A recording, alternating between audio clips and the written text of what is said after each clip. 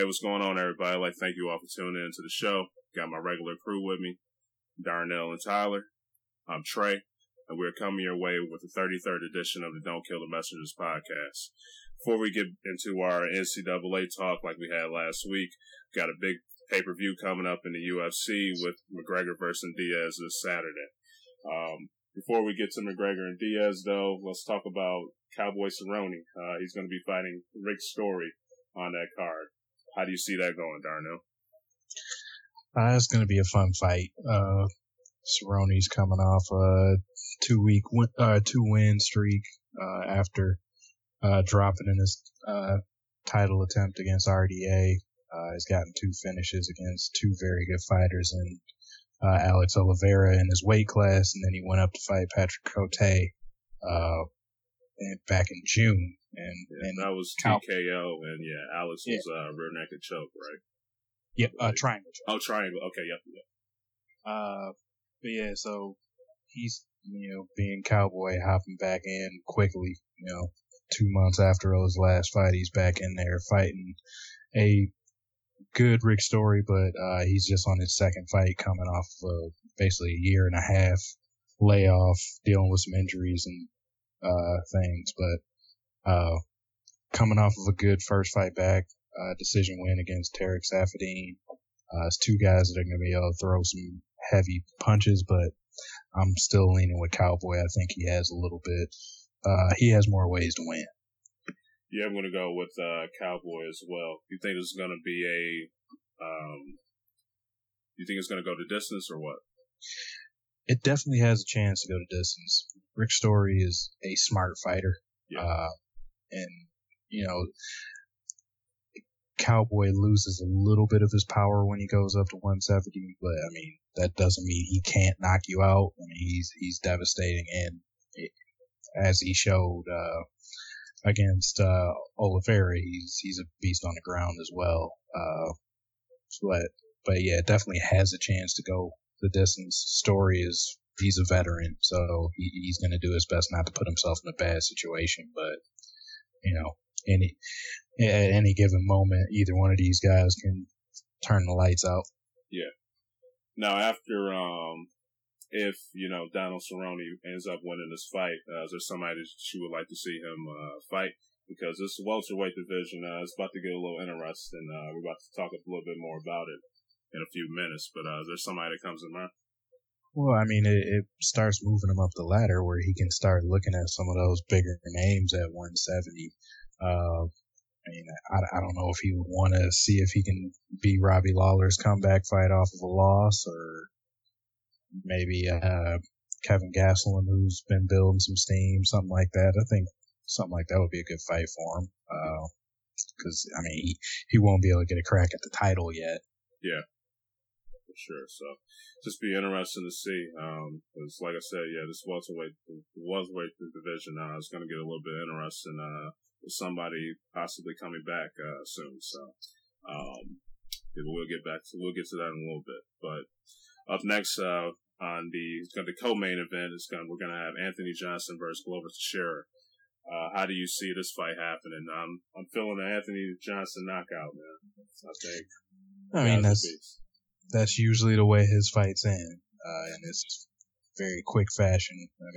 I guess I got to go with the usual game plan on it. If this fight ends after the first round, it's probably going to be because Rumble landed something heavy. But the later it goes, the more it's going to play to Teixeira. So AJ is going to have to go in and get his work done quickly.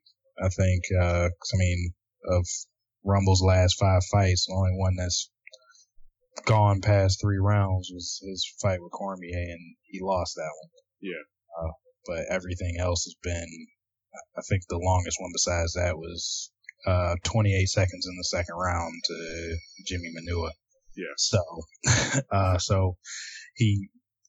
don't know if he trains to fight that short, but he's going to need to get in there and try to make this end quickly, because Glover is not a slouch either. But yeah, true. But I think just athleticism and explosion goes with Rumble. Yeah. And I'm probably going to go with that, probably a second round knockout. Okay.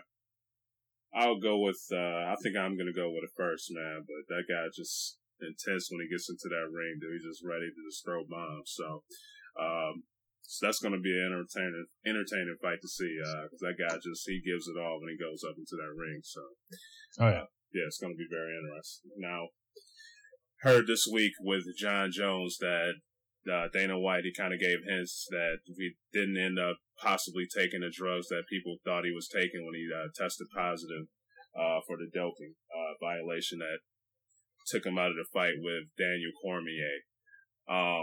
If Rumble ends up winning this fight, how do you think this will go down with the light heavyweight division? Do you think Johnson gets a free match with Cormier? You think John Jones will get it, or do you think these two will Johnson and Jones will duke it out for the number one contender spot? I guess that comes down to what DC wants to do. Does he want to wait a little bit and let things shake out, or does he want to get back in there and immediately try to get himself a fight?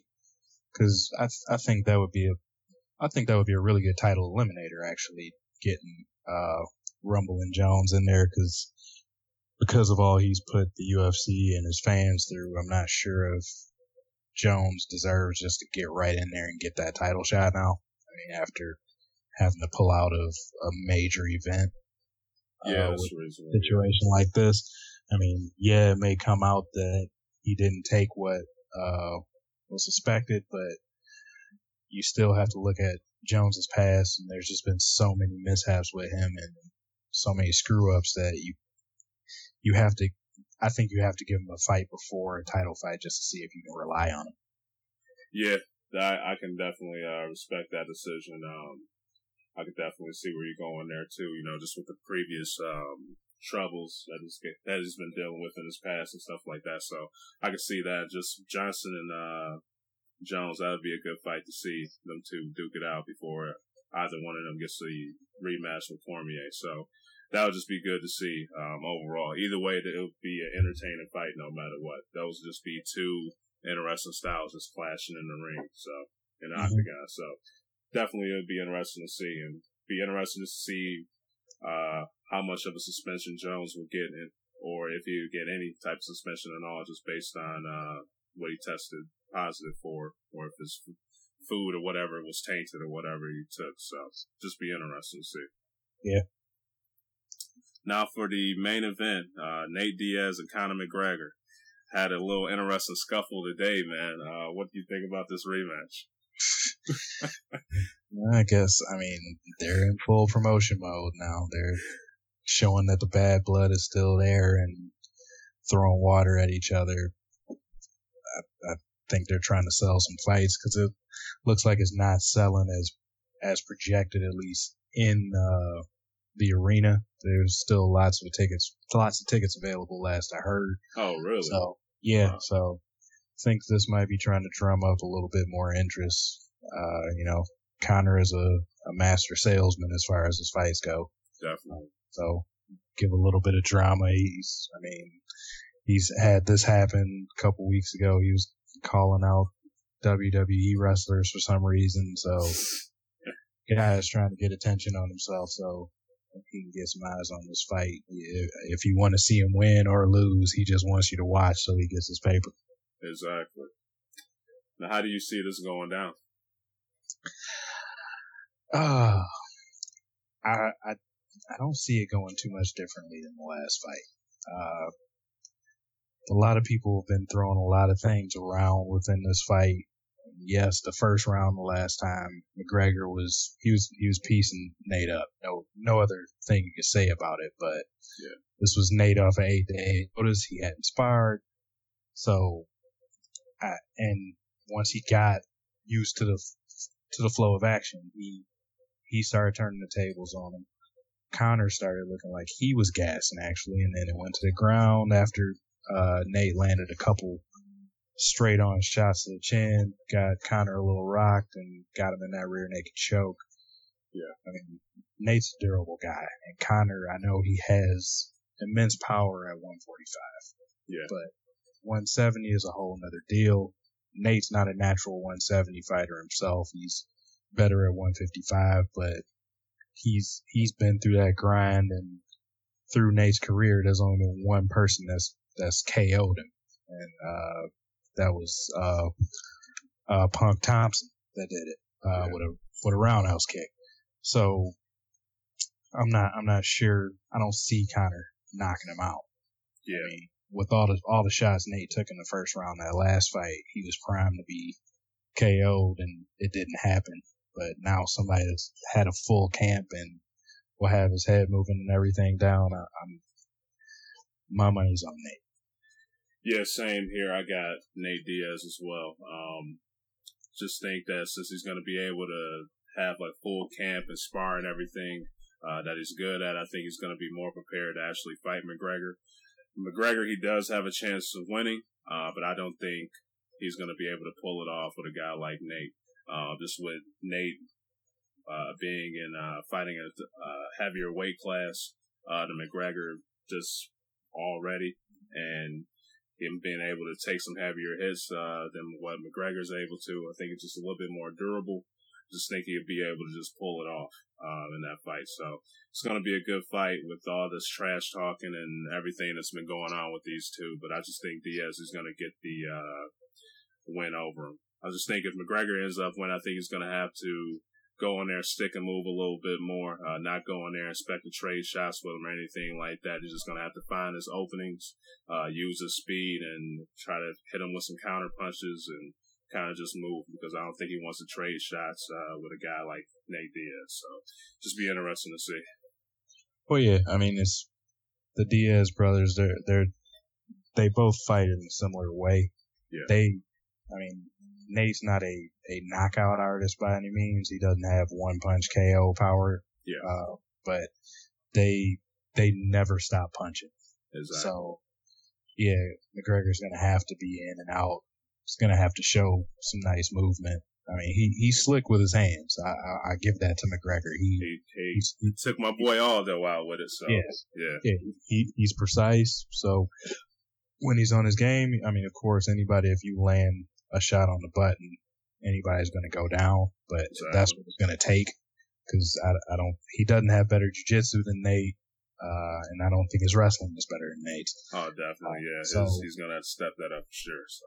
Yeah, so, interesting fight, but like I said, Nate's very durable. Outside of a Josh Thompson head kick, I've never seen him go down by, get stopped by punches or kicks. That's the only time, and I'm not sure if McGregor has that kind of power at that weight class. Yeah.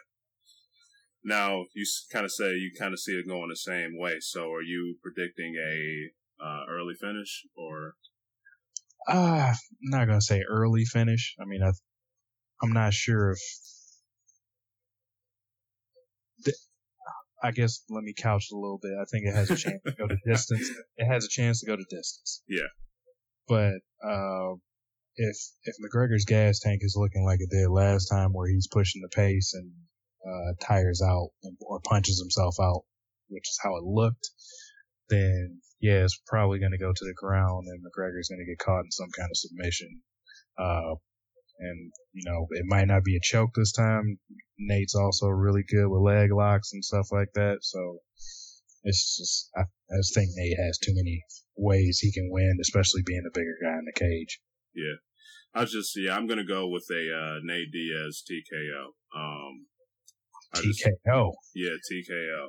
I think, like I said, man, the dude, he could hit and, just continue to just swing at him. So I think of McGregor, like I said, if he gets an opportunity where he's going to get backed in the corner or just somehow gets caught with one of those Diaz punches, I just think it's going to get to a TKO to Nate. I just think he's going to catch him. So, could be wrong, but like I said, I think Conor McGregor is going to have to use that speed and get in and out. He can't get cocky and be doing some of the stuff that he's been doing in the ring with other guys. So, he's going to have to bring his A game in this fight for sure. So, that's what I'm thinking.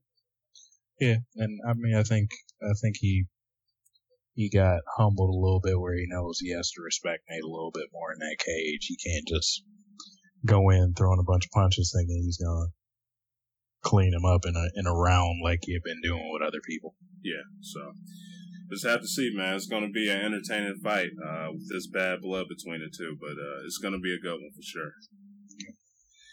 Now we're about to go to your boy GSP, man. How did you feel when he about the return, him putting in the paperwork and everything to get back into the octagon? I'm conflicted. I mean, guy's had one of the greatest careers ever. If he can come back and he's GSP, he's that cerebral fighter that always has a game plan that's better than who he's going against. Then I'm excited to see it.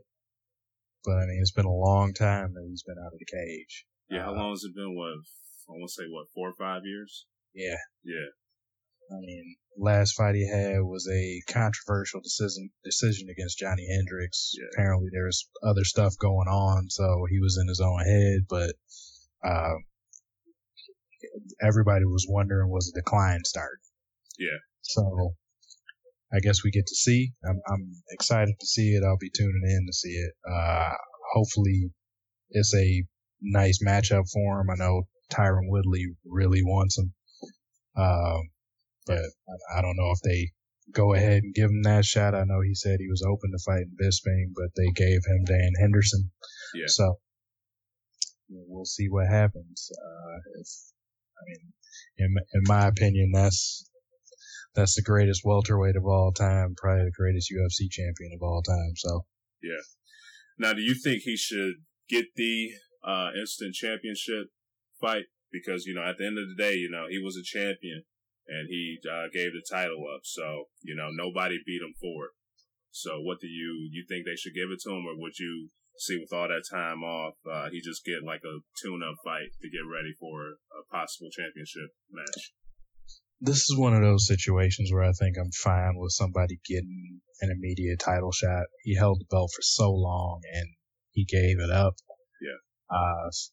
Like the other situation, I would have been fine with it. Dominic Cruz, I don't think he needed to take a tune-up fight if he wanted to go straight up against Dillashaw. I think that's a similar type situation. If you relinquish a belt for whatever reason, it was personal reasons for GSP, it was injury for Cruz. But I just think when you've been that long-term of a champion like that, you want to get back in there and see if you can get your belt back. I'm okay with you getting that immediate shot. Yeah.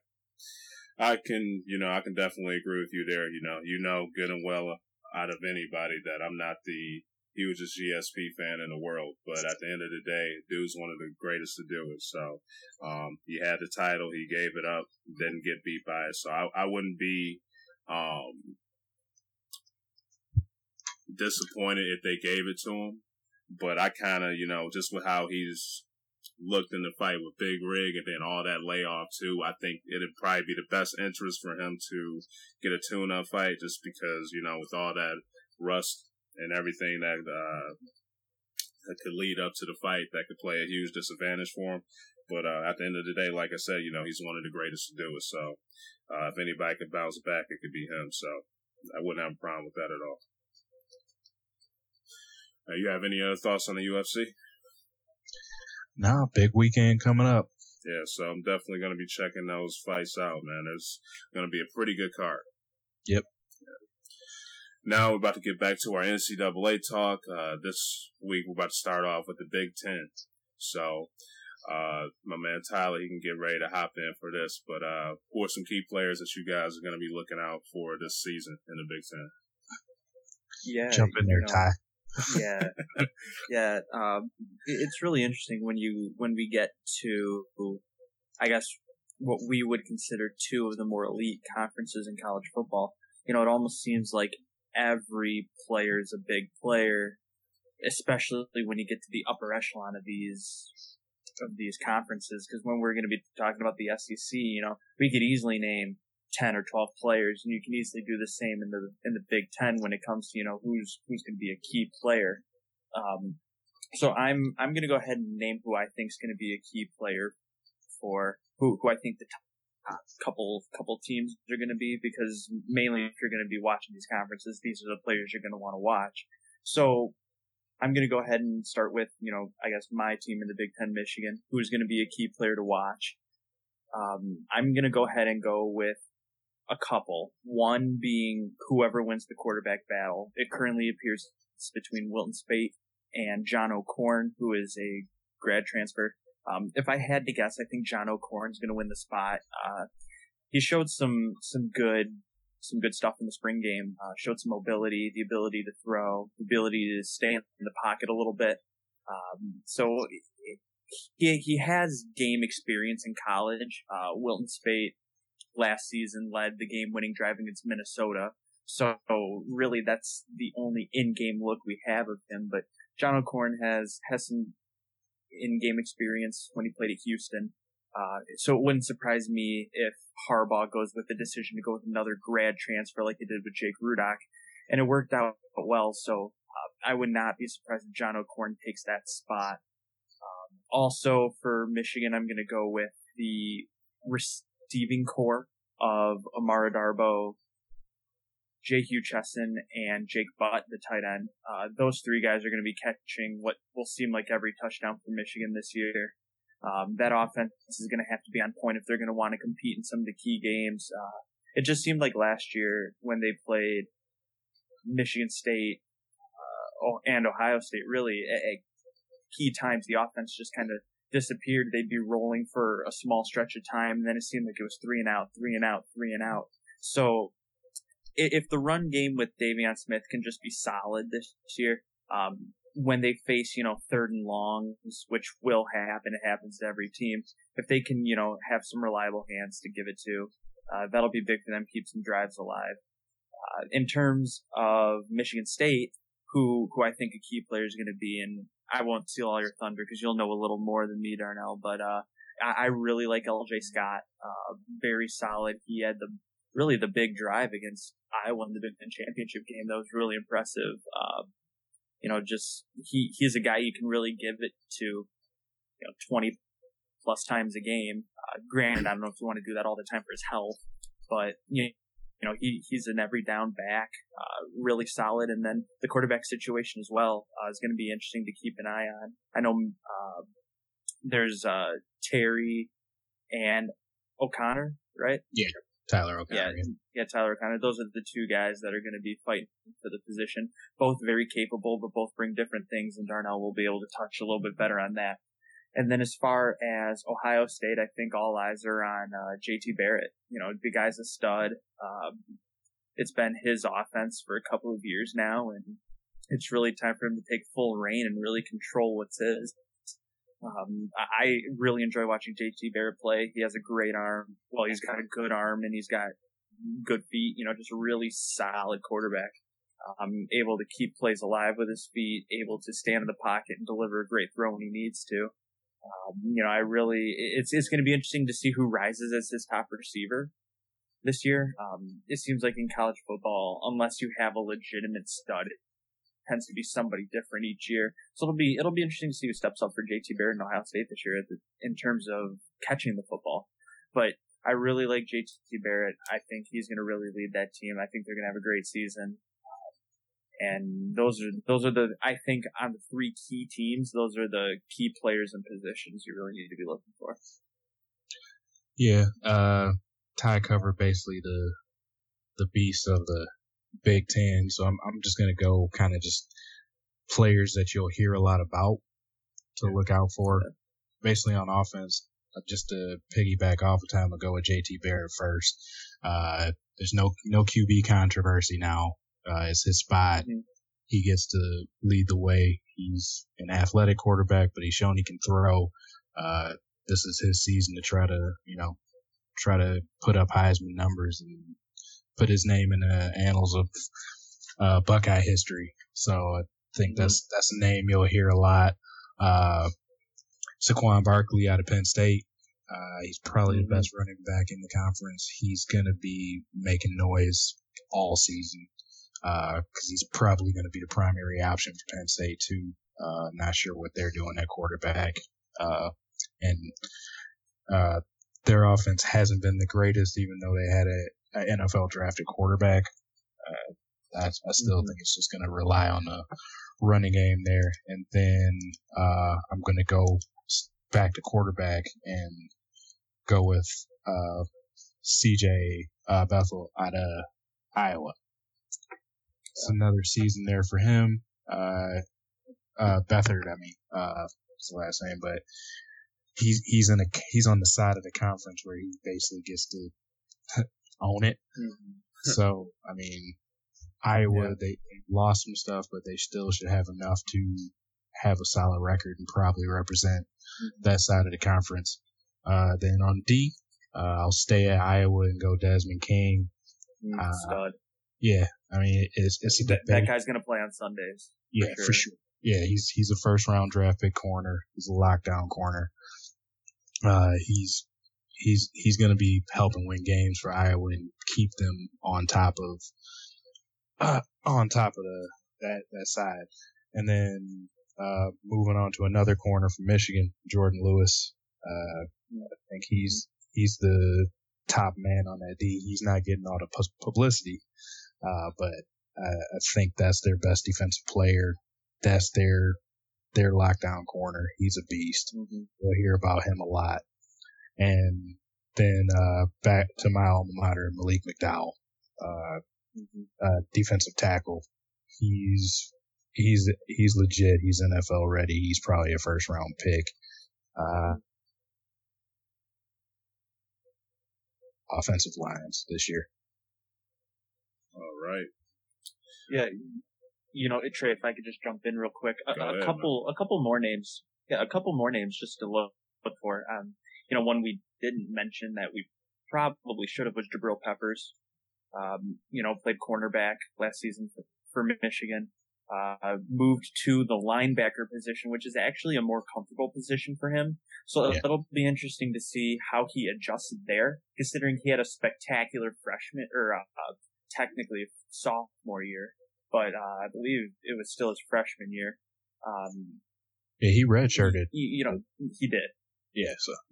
So I mean, it'll be interesting to see him at a more comfortable position, considering he had a really good season out of position, if you will. Like, I think that's just going to be really interesting to watch him flourish at another position. And then two more names on the defensive side of the ball. One for Michigan, Rashawn Gary, the number one recruit in the country. It's just when you're the number one recruit, eyes are on you. So it'll be interesting to see how he performs. Does he live up to the hype year one? Does he maybe blossom into it year two? That'll be interesting to see.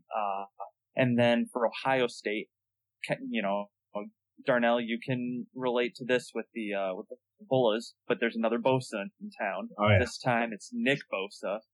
So it'll be interesting to see if he makes an immediate impact as well, or if it kind of takes him a year to figure some things out. But, with the last name Bosa, you should be able to expect another really good football player. Mm-hmm. Now, you guys have anything else to add to the players? It's just a lot of them to look for in the Big Ten. Yeah. So be on the lookout for that conference. Yeah. Up next, what about the key games you guys have on your list to watch this year in the conference? I can already, for me, instantly, that Michigan-Ohio State game is going to be crazy. So that's going to be one to see. But what about you guys? Well, I mean, I just think the trifecta basically between Michigan State, and Ohio State, all three of those games will be appointment viewing, and they're all going to be meaningful because those three teams all have championship goals. So it's possible if one of those three teams is just hot through the whole year, that's who's representing the Big Ten in the playoffs. So I think you have to mark down all three of those games. Yep, for sure. I think that's just a given, with the Big Ten coming out of the East side. But I'm going to look at basically the entire schedule for Iowa. And the reason I say that is because a lot of people are going to pick Iowa to come out of that West division. Yeah. And rightfully so. I mean, they have key returners at key positions.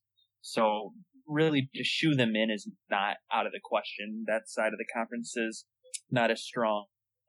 But when you look at, games like Nebraska, Penn State, Wisconsin, Northwestern, I mean, those are just games they could potentially lose. They're kind of trap games.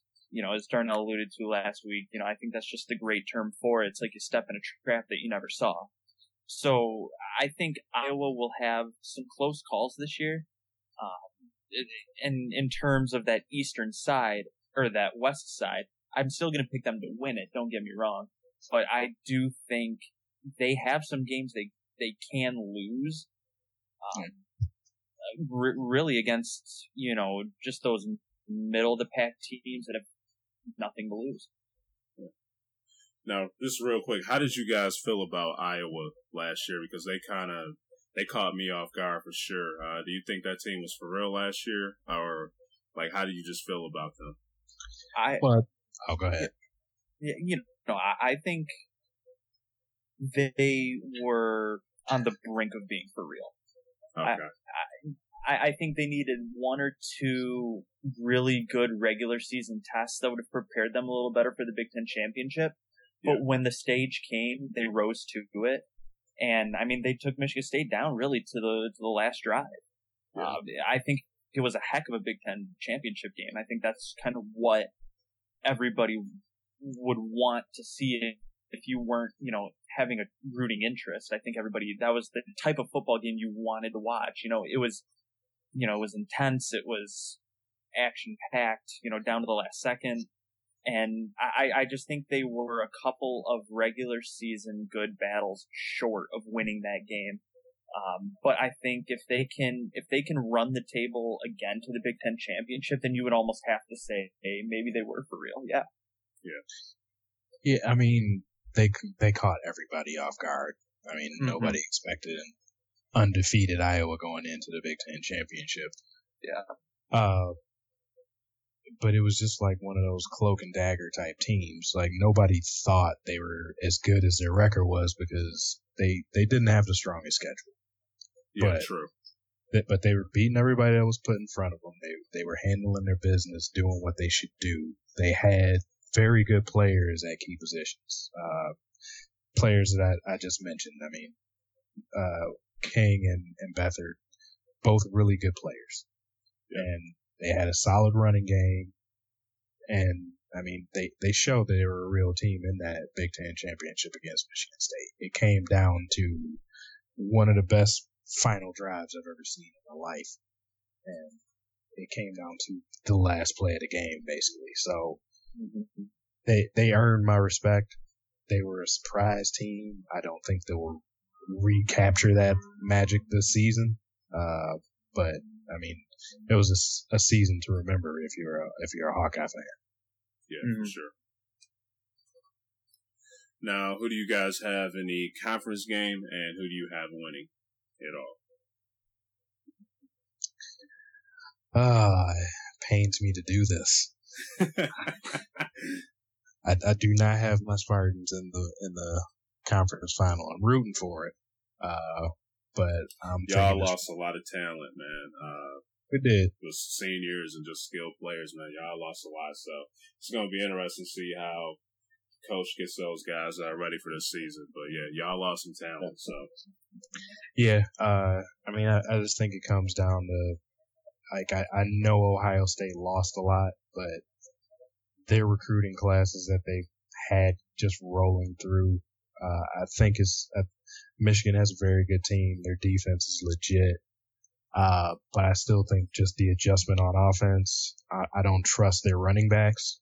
I don't think Davion Smith is that good. They haven't found that spark yet where they'll have a consistent running game. Spate or O'Korn, they're both serviceable QBs, and I actually think Michigan probably has one of the best receiving cores in the conference. But I just think Ohio State, they're already at that place where they're reloading and not rebuilding. So I have them facing Iowa in the conference championship and beating Iowa. Yeah, it's hard to disagree with what you just said. A part of me with Davion Smith, and you mentioned him running back at Michigan, a part of me wants to just say, like, watching them play every single week, not missing a snap. You know, it pains me to say that Javion Smith isn't that good. I think he's good. I just think it's kind of the Barry Sanders syndrome. You know, the offensive line doesn't give him enough. You know, the only difference is, you know, Barry Sanders was able to create his own space, and Davion Smith can't do that. Sometimes he misses the hole. Sometimes he just, I don't know, isn't patient enough behind his blockers. And I think the running game is going to be more dependent on the offensive line than it is on Davion Smith. Despite any of that conversation, I still think Ohio State is going to be winning the East. Just like you said, Darnell, I think they have the right leadership at the right position in JT Barrett. And I think JT Barrett, I mean, the guy is setting Ohio State records. This is basically his year to do it. I bet he's still so hungry from, you know, leading the team into the playoff or into the Big Ten championship game and getting hurt. That was his team, and it just a different story played out. I have always respected Ohio State. They always had good teams. Don't like them, but you know how that is. Yeah. And then on the east or the west side, once again going with Iowa. I mean, that's the no-brainer pick, if you will. Yeah. But like I said, if they fall into one or two of those trap games, we may see a different story play on the west side. You know, I think they can still get into the Big Ten championship with one conference loss, maybe two. I think the only other team we can see doing anything would be Wisconsin, and it's not like they're super impressive either. So, yeah, I think the winner of the winner on that side is coming out probably with two losses between. Yeah. I think Wisconsin and Nebraska are both good enough this season to beat Iowa. It just depends on who will and how they fare against each other, those three. Yeah, and I think one key factor there is the fact that Iowa gets both Nebraska and Wisconsin at home. Yeah. And Wisconsin or Iowa tends to play well at home, a little bit better at home than they may normally appear. Just something about, you know, Iowa City gives them what they need. And being able to play your big games at home is something that they like to take advantage of. Mm-hmm. I think you know from watching Michigan State travel there every once in a while. It seems like we ran into that. Yeah. It seems like Iowa always just brings it at home, and that they sometimes lack on the road. I mean, I've seen Michigan win at Iowa big, and I've seen them win close and lose. So, I mean, whichever Iowa team decides to show up in those big games is going to be the one that, you know, either makes it to the Big Ten championship game or loses out. I mean, I think their biggest road game is at Penn State. That's a 6:30 start, so they're going to be going into the night in the dark there. And when it gets dark at Beaver Stadium, it gets loud. So I think that game could be one that they potentially lose, but I still like Iowa coming out of that side. Yeah, I agree with you both here. I think Iowa's going to win out of the West, and then I think Ohio State's going to get it. Just a huge fan of Urban Meyer, so I'm going to be rooting for that team in the Big Ten. So, you know, y'all already know I don't care about Michigan State and Michigan. So, yeah. So, just going to be rooting for, hope Urban Meyer goes out there and he can do it for Ohio State. So, well, neither of us will be rooting for it, even though we think you're right. Yeah, you're absolutely right. This is just me trying to be non-biased and state facts here. But yeah. I'm surprised you ain't getting caught up in all the hype for Harbaugh. I thought you, with all that stuff he's been making the news and stuff, man. I thought he'd be getting you to root Here's for my him. deal. Here's my deal. Love Harbaugh, love what he's doing. Even though it might rub people off the wrong way, I love his attitude. Yeah. I love his I don't care what you think, we're just going to do what we're going to do attitude. I think that's what college kids like to see in a head coach. They like to see a guy that is going to just rally around his team and, back them up no matter what, and just kind of say, hey, forget everyone else. I think that's great. I think he's brought in a good recruiting class. I think 9-3 was a success despite losing their 3 biggest games of the year. I think he's leading the team in the right direction. But I think they're still got some work to do. Still 1 year. Yeah. I think they still have to learn to win the big game. And I think that's not so much a culture issue for Harbaugh, because I think he gets those guys ready. I think he had them ready for Michigan State last year. They just lost it on a bizarre play at the end. I think he had them pumped up enough and ready for Ohio State. I think the players just got out there and kind of just fell into a shock once they fell behind, because they were rolling going into that game. They were rolling going into the Michigan State game. I think they just kind of fell in, or they just kind of hit a brick wall against Ohio State. And first game of the year against Utah, that was just first game of the year stuff. They looked like they were a team with a new head coach and a new quarterback. I mean, there's just no getting around that. So my thing with Harbaugh is love it. I love what he's doing. I love the players he's bringing in. I think they just need the experience of winning the big game. Once they can win one big game, that'll lead to 2, that'll lead to 3, 4, 5, and set them on their way for the future. I just think they're still 1 year away. I would like to see quarterback Brandon Peters, who they recruited for this year's freshman, take the job next year, really get good preparation this year, and have the job for 2 or 3 years. I would really like that. I think they need a solid quarterback in the system. I don't think they need to be continuing bringing in grad transfers. I understand the thought process behind it. Harbaugh bringing in a guy that can run his system, especially when this is his first recruiting class, so it's not like he got a guy in last year. He more is just now getting his players that he would like to see.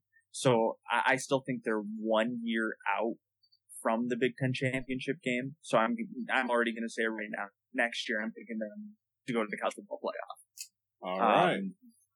This year, I think this year's still a learning experience. I really do.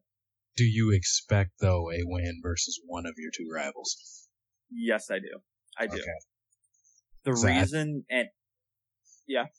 I was saying I would think that's probably the next step in the progression. You have to beat one of the 2 teams. Yeah, and that's kind of my point. I think, and that's one of the big games I'm talking about for sure. I think it would be great if they could, beat Ohio State or beat Michigan State and give them all the momentum in the world going into that Ohio State game. But if for some reason they can't beat Michigan State, I think it would be great to beat Ohio State and kind of spoil something for them. Maybe beat Ohio State and somehow get into the playoff and get into the Big Ten championship game. I mean, I think for some reason, if Michigan can beat one of the 2, I think it's going to come down to a tiebreaker. I think Michigan could potentially get into that Ohio State game undefeated or 1 loss. I think that's possible. But I think they just need to win a big game. Their schedule is pretty light going into Michigan State. I think they should be undefeated playing Michigan State. And then going to Michigan State's that's gonna be a tough game. Michigan State's defense is still gonna be solid despite losing a lot of players on offense. So I think that's gonna be a tough game for them. It's a rivalry game. Anything happens. We've learned that. But I think, it just comes down to you. I don't know what it takes. I don't play football. I've never been a part of a college program. I've never been around really a college program outside of being in the stands. But he's a golfer, everybody. Yeah. Yeah. But you know how it is. When you're setting a goal for yourself, you have to take logical steps to get there. So in order for Michigan to get to the Big Ten championship, they have to win a big game. And whether that's going to happen this year or not is yet to be seen. But I think this is the year they win a big game, if not both. Yeah. All right, guys. You guys have anything else to add to the Big Ten? I think this will be one of the better. I think this will be one of the better Big Ten years at the top, for sure. Yeah. Y'all think they can dethrone the SEC after this season as being the top conference? This is probably one of the better seasons to have that chance. I agree. I think there'll be some more weaknesses shown in the SEC this season. Okay. I agree. I think the SEC may potentially see a team that's not a normal power have a pretty good year. Yeah. I think, and we'll get into that in a minute. But I think all eyes are still on Alabama down there. But I think a lot of people are also kind of peeking out of the corner of their eye and seeing LSU as well. So it'll be interesting to see what happens there. But I think, like Darnell said, this will be one of the better years for the Big Ten to have an opportunity to take a big game from the SEC. Yeah. Speaking of SEC, we're about to get right into it. Who are the key guys you guys want to see playing the SEC this year? You want me to start out on this one? Yeah, you can take it. Go for it. Right. I mean, I kind of got to go vague again on this one. I mean, with Alabama, they lost a ton. So you want to see who steps up for them. It's going to be a new quarterback. They got to make up for a ton on defense, but everything for them is probably going to be based around their stud left tackle, Cam Robinson. He's going to be probably what gets that team rolling. He's going to be protecting the run game. So that's probably number one there that I would say to look at, just because of what he's going to be tasked to do to keep that offense to protect them while they're learning, protect the quarterback, and lead a running back to the promised land. Then next I go to Georgia. Nick Chubb, coming off knee surgery, but he was still looking like he was looking ridiculous until that happened. Yeah. Can he come back and show that he's probably a first round type running back, and help lead Georgia to possibly get back to prominence in the SEC East? Those are probably my two main players I want to look to see what they do. And of course, Leonard Fournette. You can't. Either, but yeah, one thing just with Leonard, my dude's going to be Heisman hopeful this year, but just with last year, LSU, they didn't really have that great of a passing game, so a lot of people, they could put a lot of guys up in there to box them, put a lot of people in the box to stop them. Still went absolutely crazy on the defense, but it's just going to be interesting to see what LSU, just if they can get a passing game going and kind of keep the defense honest and not load the guys up in the box and everything. This could be a great time for them to possibly get more yardage and get more big plays with them, since they could keep the defense honest. But just be interesting to see with LSU. Yeah, speaking of Leonard Fournette, I'll go ahead and put him as my number one player to watch in the SEC. He's going to be a Heisman candidate. All eyes are going to be on him. He was a stud last year and, just kind of faded out at some really key moments for LSU. But kind of like Trey was saying, they need to find a passing game so they're not one-dimensional. Yeah. Just about everybody knew that Leonard Fournette is going to get the ball close to 30 times a game. And that's what they did, and that could damage you too, man. Getting 30 carries a game. It can. That's a lot of his health is in jeopardy there. His future's in jeopardy when you're getting that many carries. So, I mean, he's still going to be really good. He's still going to get his yards. He's still going to get his touchdowns. It's just going to be interesting to see if maybe they try and work him out of the backfield and maybe get him some passing yards this year. Like, maybe build a passing game that involves him. Yeah. I think that would be very logical, and that'll also give, NFL teams something to really look at, as the NFL's really starting to thrive around a pass-catching back. Considering he's most likely going to be playing on Sundays, why not go ahead and give him that type of exposure to the NFL? But it'll be interesting to see what Les Miles does with him and that, offense, kind of figure out what a good game plan week in, week out is going to be with, the offensive coordinator, and see how they can really work Leonard Fournette in unpredictable ways. Because I don't think we saw that a lot last year. It was just a lot of Leonard Fournette up the middle, and it became predictable, almost became a little bit boring, especially when he wasn't breaking them big and he was getting stopped. They just became really boring to watch. Another position I think is going to be a good watch. Darnell alluded to it maybe just a little bit, but who's going to be quarterback for Alabama this year? Yeah, Coker was a big time player down the stretch for that team, and really after they lost to Ole Miss last year, Alabama kind of hit another gear. They got back to their winning ways. Granted, a lot of it was on the shoulders of Derrick Henry, and he was a beast down the stretch for them too. But Coker made some huge throws, especially in the college football playoff. Oh yeah. So that's not something you just replace by telling a guy, all right, go out and do it.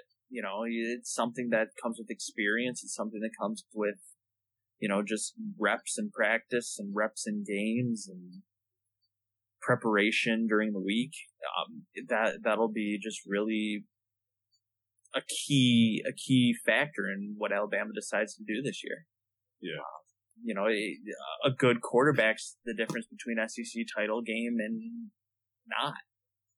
So, are they going to get another Coker, another kind of diamond in the rough, or are they going to get a dud? I mean, it seems like it's been one of the two in recent years for Alabama. Either they get a guy that can really do it, or they get a guy that just kind of is okay. Another player that is going to be for Alabama, like Darnell said, Cam Robinson. Defense is his. A couple key defensive players went in the draft for Alabama, and that defense that's usually always very stout is, going to revolve around him. And it'll be interesting to see how he leads the defense, how he performs individually. Just that Alabama defense has been key for them for years, or at least the last bunch of years I can remember. And it always seems like a player on that defense is always a big time player, and this year it's his turn. And then also from Georgia, Nick Chubb, just the guy was really a stud. He was must-watch TV at the time. Then he went down with the ACL, I believe, and kind of cut his years short. So it'll be interesting to see if he can recover from an ACL like another Georgia Bulldog, Todd Gurley, or if he'll just kind of be serviceable, okay, maybe have a game here or there. But in terms of the SEC players, I think those are some of the key names for sure. Yeah, just two more. We were talking about the Alabama with the whole quarterback situation. I don't expect Alabama's quarterback to, have like an Heisman performance year or anything like that. I kind of see them being whoever starts to kind of be a game manager, clock manager for the team, kind of like what the previous Alabama quarterbacks have had under the previous years under Saban. But two guys I'm going to be looking for to kind of help move the offense, keep the offense on the field with their new quarterback. I'm going to be looking out for Calvin Ridley and my man O.J. Howard as well. Those two. Calvin Ridley, he's had a great freshman year. I think 1,045 yards. And 7 touchdowns is coming into a sophomore year. And my man OJ Howard, he just went beast in a championship game thanks to people not covering, but I still, the guy can still absolutely play football. So those are just 2 guys I think going to help that Alabama offense move the chains through passing. So those are just 2 guys I say be out on the lookout for to help with the new quarterback change at Alabama. So now, what about key games in the conference for you guys? I think you have a couple obvious ones. The LSU Alabama game every year is, tune in TV, you gotta watch it. It's usually always a good 3:30 game, if not prime time. So that's one I'll definitely be watching. I'm also gonna be really interested in watching Georgia play, a couple of their bigger games with new head coach Kirby Smart. Watching them play like Ole Miss, Tennessee, and probably it'll be interesting to see how he handles Auburn as well. Auburn not as strong as they've been lately, but I still think that could be an interesting game, especially if Georgia doesn't gel real quick.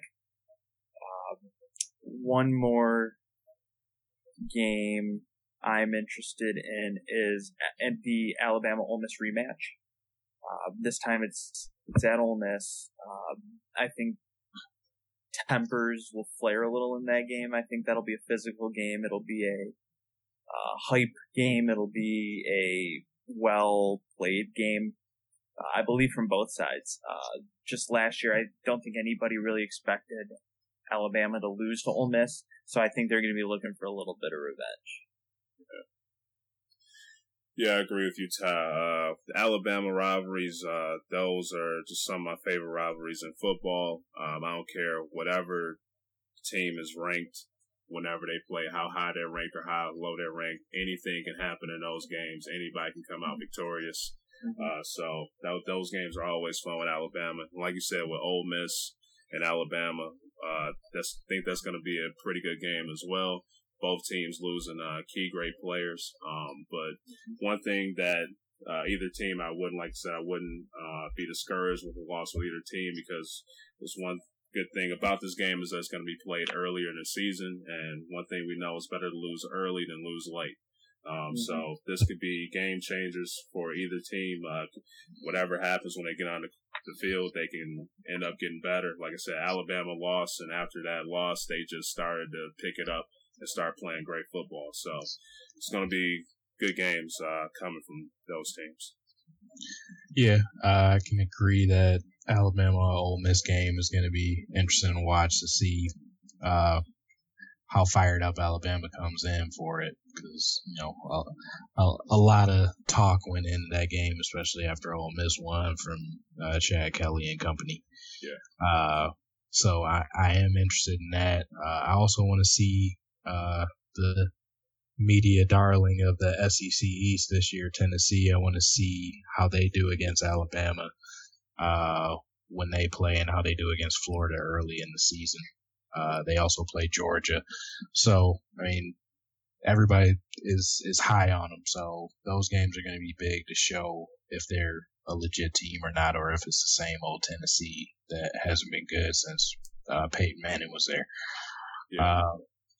Also, I want to see like some of your other traditional matchups. You want to see Georgia and Florida go at it, see how that does in the East, and then of course, like first game mentioned, Alabama LSU. That's kind of been the game to choose who wins SEC over the last few years. So let's see how that goes down.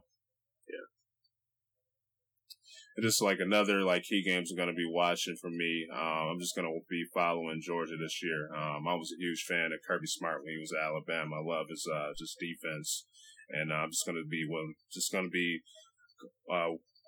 to watch, see what he's going to be doing with that Georgia team over there. See what type of how he's going to improve their defense and everything with that team over the next couple of years he's going to be there. So this is going to be a team that I'm going to be watching this season as well. So now, who do you guys have in the conference game, and who do you have winning? I am going with LSU over Georgia. Ooh. Not feeling Bama or what, man? It's one of those years, like 2 years back, where I just didn't trust their secondary. Yeah. They have a decent secondary, but they don't have a lot of depth. So if somebody gets hurt, it can mean bad things.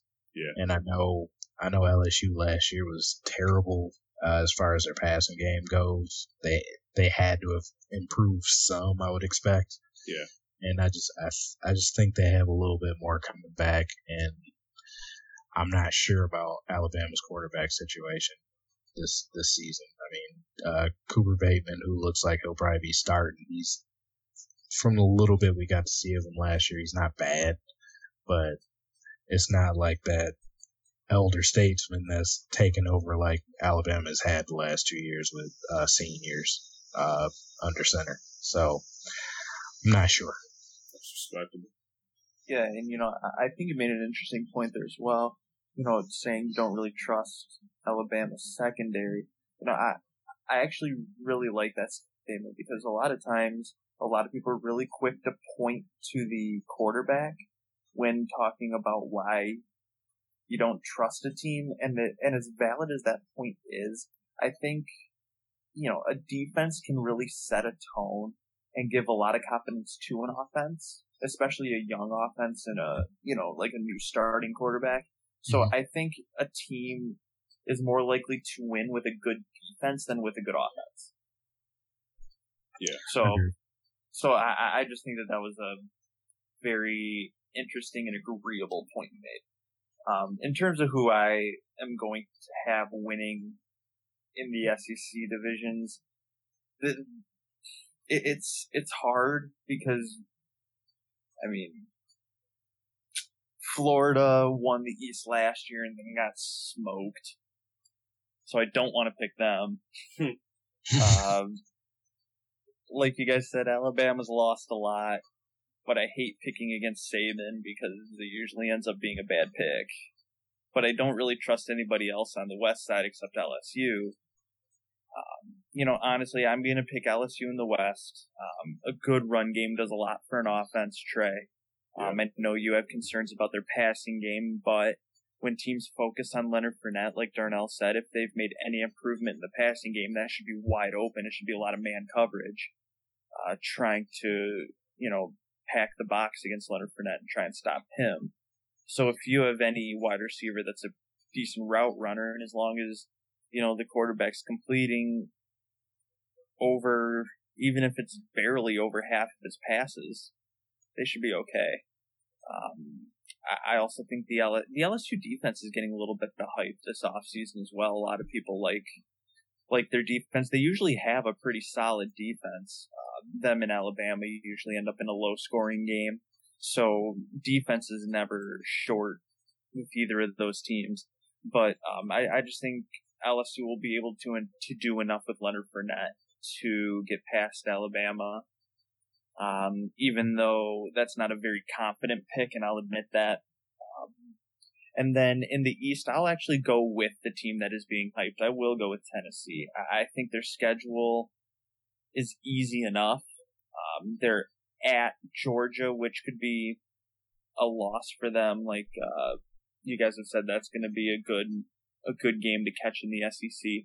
So I think even if they lose to Alabama this year at home, I think just the rest of their schedule sets up really well. I mean, the second half of their schedule is kind of a cupcake. I mean, after they play Alabama, which will be a very tough game, they get a bye week, which will be nice to rest the players, give them a couple of days off, really kind of refocus themselves, win or lose. I think that's going to be a great bye week for them.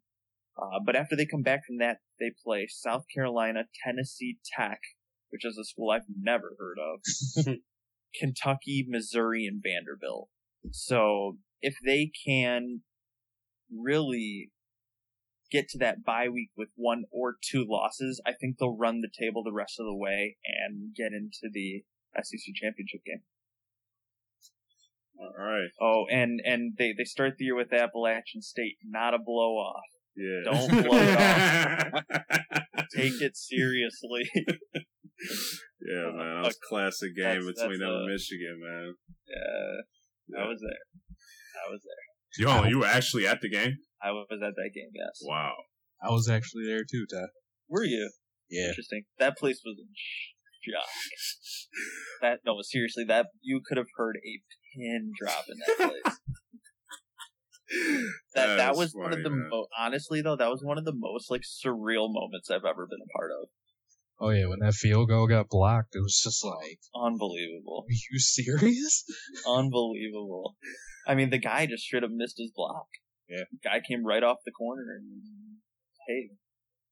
I give it to Armani Edwards in that offense. They were ready to play. Yeah. Yeah, you guys brought up interesting points with LSU. I'm going to stick with Alabama. Just when in doubt, going to roll with the champs. They're defending champs, so I'm going to go with them. Yeah, so true. Can't pick against the favorite. Yeah.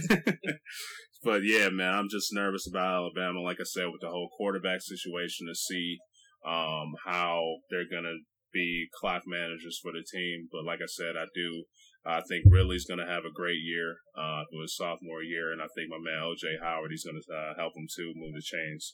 And just my man, like I said, my man Kirby Smart, he's not going to be there anymore to help coach that defense. So Alabama's going to have some question marks to me for sure, but I'm going to roll with them. And just like I said, I have to see with LSU just with their passing game. Like I said, Leonard Fournette, he's an absolute beast. He's going to be in the Heisman discussion for sure, but I just need to see that passing game for LSU as well. So, but the key thing, like you kind of said, Darnell, they can't be any worse than last year. So it's going to be just interesting to watch how these two would duke it out. So for that, when they play in the for the rivalry game, it's going to be really fun experiences to see how these two will just square off at each other. And for the East, I'll go with Tennessee. I just think with their schedule, they'll just be able to pull it off and make it to the conference game. So, yeah. SEC should be fun to watch for sure. You guys have anything else to add to the conference? Yeah, just, I guess real quick, we've mentioned Ole Miss a couple of times. I think it's pretty safe to say that you have LSU and Alabama as the two favorites in the West, and then Ole Miss is kind of that third team, and there's everybody else. Do you guys give Ole Miss any realistic shot of maybe getting into the SEC championship this game if they can repeat a win against, Alabama? I mean, I think you have to maybe look at them pretty seriously. Yeah. Ole Miss is a beast, man. They've just been under that whole, everybody's been under Alabama, really throughout the years up in that conference. So they have the talent to do it, but like I said, with just LSU and Alabama, those two being the favorites just throughout the last, really like the decade, really. It's just kind of hard to root against Alabama or LSU, but Ole Miss, they have the talent to do it. They would just have to just pull through. Yeah, because and I guess the main reason I say that is because they play Alabama third week of the season. Yeah. And I feel like if they play Florida State week 1, which I think a lot of people will give them the loss in, then they have a cupcake and then they play Alabama. Yeah. So, I just feel like if they can somehow win that game again, does that give them the confidence they need to maybe beat LSU in October and maybe get out of the regular season with one loss? I mean, not impossible, but I mean, I think unlikely.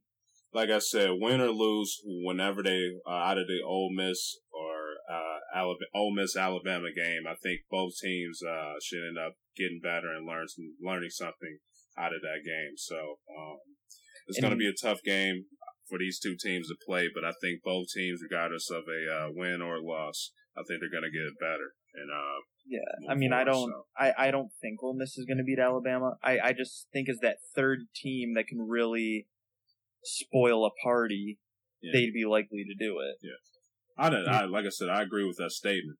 Just like I said, just like everybody's been going for either Alabama or LSU, the previous years. But like I said, they have the talent to do it. They just need to stay focused and capitalize on opportunities when they come. So I think they have a very good offense. They'll have a very good offense just basically because Chad Kelly's still there. He's a very good quarterback. I don't think their defense is as good as it was last year, which I think will be a big issue for them. I agree. Losing some good D linemen. They lost some people in the secondary. And their early schedule is hell. I mean, Florida State. 2 games later, you get Bama, Georgia back after that. Arkansas is probably a trap game for them. Then you follow that up with LSU. I just think it's too much of a meat grinder for them. Yeah. Now, anything else to add, guys? No. Get that season here. Yeah. Now, have a little bit more NCAA talk. With Alabama right now, what did you guys think about the whole Saban transfer situation that was going on? With him not wanting to transfer a guy to the same conference. It's something that happens, but I mean, it's starting to get just a little tiring. I mean, it's just kind of that one issue with college sports. I mean, you want to call them student athletes, but then stuff like this happens. I'm not letting you go to this school because I don't want you helping the competition. I don't want too much of our playbook going there, yada yada.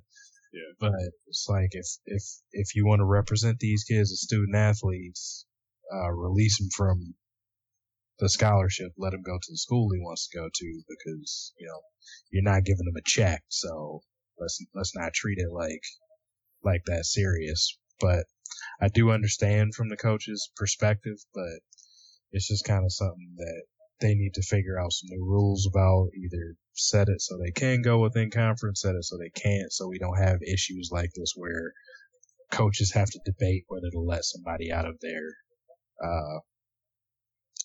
commitment. Yeah, I agree with you, Darnell. I was pretty heated when I heard about this. I think there needs to be more reform for the players. I just don't like the whole idea that a player can come to a college and just bust their ass off, go out there, man. And it's hot in Alabama. Me and you've been to Alabama, man. When that sun in the summer, that heat is no joke, man. So for them to go out there and literally bust their tails off, and then if they don't like it there anymore, they find a better opportunity to go somewhere else that could help them further their career, possibly go professionally, and then say, oh, well, he's in the same conference. You can't go there. I just don't like that whole idea. I mean, these are guys, they can't even let their likeness get used in a freaking video game. And you telling me, they can't even at least get allowed to go somewhere where they want to play. So it's just, I didn't like the whole, things that was just stirring up out of that whole situation, but Saban, he could do that. That was the rule. But I did not like that. I think they should change the rules to help the players, transfer and things like that. Look out for the players more. Yeah, definitely agree with what both of you were saying. The thing is, each year a new recruiting class is coming in, and if there's a better player in the recruiting class, he's going to play over you. So a lot of times that's why these players want to transfer, just due to the fact that they may not be playing. And I think you're almost robbing, the athlete in the student athlete. If you want to recognize them as student athletes, you're still recognizing them as athletes. And if you're going to say, hey, you can't transfer, you're not going to play here, but you can't transfer, I think that's really hindering the potential of a kid. Yeah. And it's weird for me to say kid because I'm now older than a lot of them. But I mean, it's to me, it's the idea that if a kid or if a player is choosing to transfer, that's a decision he's making. It shouldn't be a decision that somebody else makes for him. Yeah. And whether he wants to transfer to a different school or, maybe to get more playtime, or he wants to stay and potentially not play, that should solely be up to the decision of the player, not the coach. I think a coach should do what he can to have a player stay, but I don't think a coach should be able to force a kid to stay, saying, well, I have a rule. It's like, are you basically holding the kid hostage? Yeah. It's basically what it is. I mean, if a player wants to transfer, he should be able to transfer. It shouldn't be a big deal. The off season is basically free agency for college. Yeah. If it gives players the opportunity to leave if they so choose. Yeah. And just another thing too, like with the whole recruiting process, a lot of people look at the head coaches as the main reasons why players get recruited, but other factors play in that as well. Here's a guy, like was mentioned, I like Kirby Smart. Kirby Smart was a defensive coordinator for the team. So when he went there, possibly visited the team, he probably met Kirby Smart, was like, okay, I like this guy. I think this guy could play a huge role in my success, possibly have me go pro and be a successful defensive player. Now Kirby left. He went to Georgia where Kirby Smart is. So there's other factors that could play in besides the head coach and why a player decided to go to that team in the first place. So I just think just overall, I think there should be better ways how players can just transfer out and be able to play for either college, whatever college they want to, regardless of conference. Because either way, the SEC, the NCAA, they was making a lot of money off these guys regardless of where they were playing. So. Mm-hmm. Now, up next, we're just about to talk about the preseason poll. What do you guys think about the poll? Is it too high? Are some of the teams rated too high, too low, or what? Go ahead and start that one, Darnell. I mean, it's always hard to judge when you're talking about preseason rankings because not a single game has been played, so we don't know how these teams look. Yeah. So, I mean, we're all judging it based on what these teams lost, what they gained in recruiting. And recruiting is a bunch of 18-year-olds coming in that you don't know how their head is going to be in the game, athletic talent or not. Looking at it, I mean, I'm okay with it how it is. I would probably flip Clemson and Alabama. Yeah, same here. I just think Alabama, they got too many problems right now. Potential problems, I would say, since it's preseason. But. Yeah, I mean, just like I said, they lost a lot. They lose a lot every year in the draft. But they're still usually a top 5 team. So I'm not saying they're grossly overranked. I just wouldn't put them number 1. Clemson didn't lose quite as much, and the players returning, they have the highest quality player returning. So I probably have Clemson 1, Alabama 2 or 3. I probably would drop Oklahoma down to like 5 or so. Maybe outside of that, I would probably drop Stanford down a little bit too. Just 'cause I think their quarterback loss is going to be bigger than most people believe. Hey, they got McCaffrey though, man. He could do everything for them, dude. They might have him at quarterback and defense, man. So. Yeah. Yeah, if you put that much on one player, I definitely cannot say you're a top 10 team. So I think they should probably be somewhere around maybe 12 to 15 until they can show that they have a quarterback that's serviceable enough to go through those games if they come against a stout front seven that can keep McCaffrey in check somewhat. What about you, Ty? Yeah, I think if you ask just about anybody who's a fan of college football, that'd be the general consensus that Clemson and Alabama should be switched. I think, once again, Sean Watson coming back, I think that should be enough to have Clemson number 1. Whether they use that as motivation or not, I don't know. But I think Clemson knows they're good enough to get right back to where they were last year and hopefully have a different outcome. I actually like Oklahoma at 3. I think Baker Mayfield, key returner at a key position. I think Oklahoma's going to be a team that just reloads from last year. They, you don't rebuild, you reload. I think they're going to be one of those teams this year. I'm okay with Florida State at 4, even though I think they'll climb pretty quick. I think they could potentially win a couple early games pretty big and maybe flip-flop into that third or second position just based off of how big they're winning a couple of games. I think Ohio State at, 5's pretty secure. One team I'm going to be interested to see, I think it's an appropriate ranking, is Notre Dame. They're going to have, a quarterback competition that's going to be off the charts. And, what's the name? Zaire and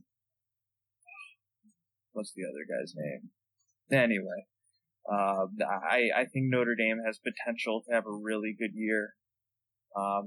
It'll really depend on what happens with their defense. I think their defense was kind of their Achilles heel last season. So, that'll be interesting. One team that I think should be ranked a little higher than they are, I'm actually going to go down and talk about Iowa, currently ranked 21, I believe. And, I just think only having one loss last year and having key returners at key spots, should make them a little bit higher. And now I'm not saying they should be inside the top 10 or anything, but I think being ranked 21, I think is just a reflection of their schedule more than anything else. Yeah. Last year kind of had a weak schedule, have a weak schedule again. They'll have all the chance in the world to climb. So I think that's one team I would like to see ranked a little higher. A couple teams I think that are ranked,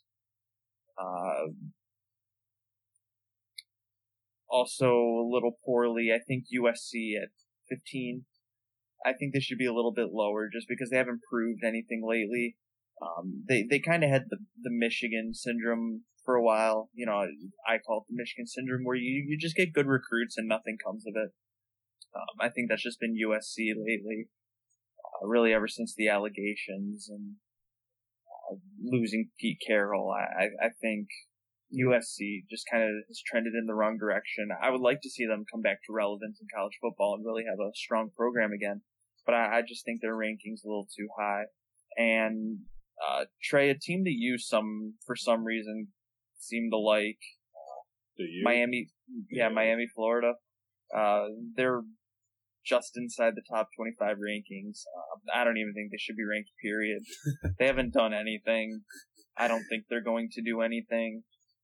Wouldn't be surprised if they fall out of that pretty quick. So, but like Darnell said, it's the top 25. It's the preseason rankings. Nobody's played a snap yet. We have no idea. We just think we know. Yeah. So, it is what it is. By week 3 or 4, we should have a pretty solid idea of who's who. Yeah. The rankings will start to shape up. We'll have some key games already played by that point, so we'll know who's for real. It'll also be interesting to see maybe if a team makes a late surge, maybe weeks 7 to 10, if somebody wins a couple big games and jumps pretty big. I think if there's a team currently ranked in the top 25 that has the ability to do that, it could be Georgia. I think, Kirby Smart just has the winning culture in his blood, being at Alabama the last bunch of years. And if he can get that team in shape pretty quick, currently at 19, I think they can jump inside the top 10 fairly quick. Yeah. All right. I kind of agree with you guys for sure. But yeah, the key one for me, I would have agree with Darnell. I would have just flipped Clemson and Alabama. Like I said, I just think Alabama has a little bit too much question marks right now with the whole quarterback, defense, defensive coordinator transition and whatnot just coming to the season, them losing key players too. So I would just flip those two around. But yeah, like you guys said, it's preseason, so anything can happen coming into the season with injuries and whatnot. So just have to see. Now, you guys think anybody will go undefeated?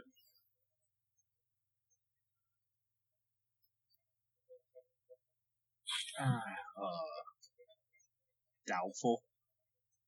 I would agree. I'm going to go ahead and just say no. I don't think anybody's going to beat it. I'll just go ahead and say it. He's throwing it out. No. I mean, if a team is likely to do it, I would pick Ohio State to be most likely to do it. Yeah, same. Just here. because I think in terms of the last 3 or 4 seasons, they've been one of the 2 most dominant teams, probably alongside Alabama. Alabama may end up with 1 loss typically, but that's because I think they're just in a tougher conference. Yeah. But, outside of Michigan and Michigan State, I don't see anybody really posing a threat to Ohio State. Yeah. I think, Ohio State, they do have a chance at going undefeated, but I think probably at Oklahoma, yeah, is really a looker for out of conference. Yeah. I was gonna say probably if somebody does it, I think it's Clemson or Oklahoma that goes undefeated. Okay. Yeah. I would say the Clemson or Ohio State, but those are 2 I would say for it. So, and what about the Heisman? Who do you guys think will win the Heisman? McCaffrey. You got McCaffrey, okay. I'm gonna go Deshaun Watson. I'm going Deshaun Watson just due to history. Since the year 2000, there have only been 2 running backs to win the Heisman. I think the rest were just quarterbacks. So I just think McCaffrey, I think, like I said, I've said it many times, he should have won last year. But I just think people love quarterbacks, man. So I just think Deshaun Watson's going to be the guy to get it. Now, don't get me wrong. Christian McCaffrey would be I would like to see win the Heisman vote. Yeah. But who I think is going to win it would be Deshaun Watson. Yeah, same here. Like I said, I love McCaffrey. The dude's a beast. Like I say, he does it all for Stanford. But just with me looking at the history of it, with just how quarterbacks have won since the year 2000, I'm going to go with Deshaun Watson on that. And to close the show off, who do you guys have in the playoffs? And who do you think will win it all? Well, going back through our predictions, I guess that's having me put Clemson, Oklahoma, LSU, and Ohio State in the Final Four. Okay. And I guess that's gonna have a showdown with Ohio State and LSU. And I'm gonna roll with the Big Ten. Yeah. All right. Yeah, that would have me going with Ohio State, Florida State, LSU, and Oklahoma as well. Because, I said I believe the Pac-12 is going to be left out again.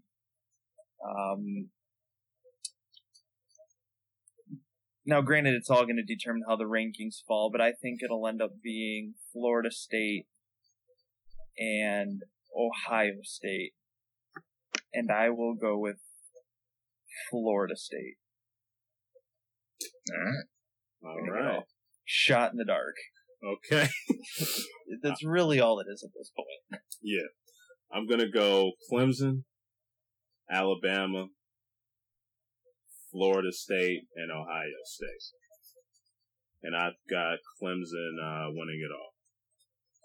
And I'm going to take an even more shot in the dark. Whoa. So, wait, did you say Clemson and Florida State?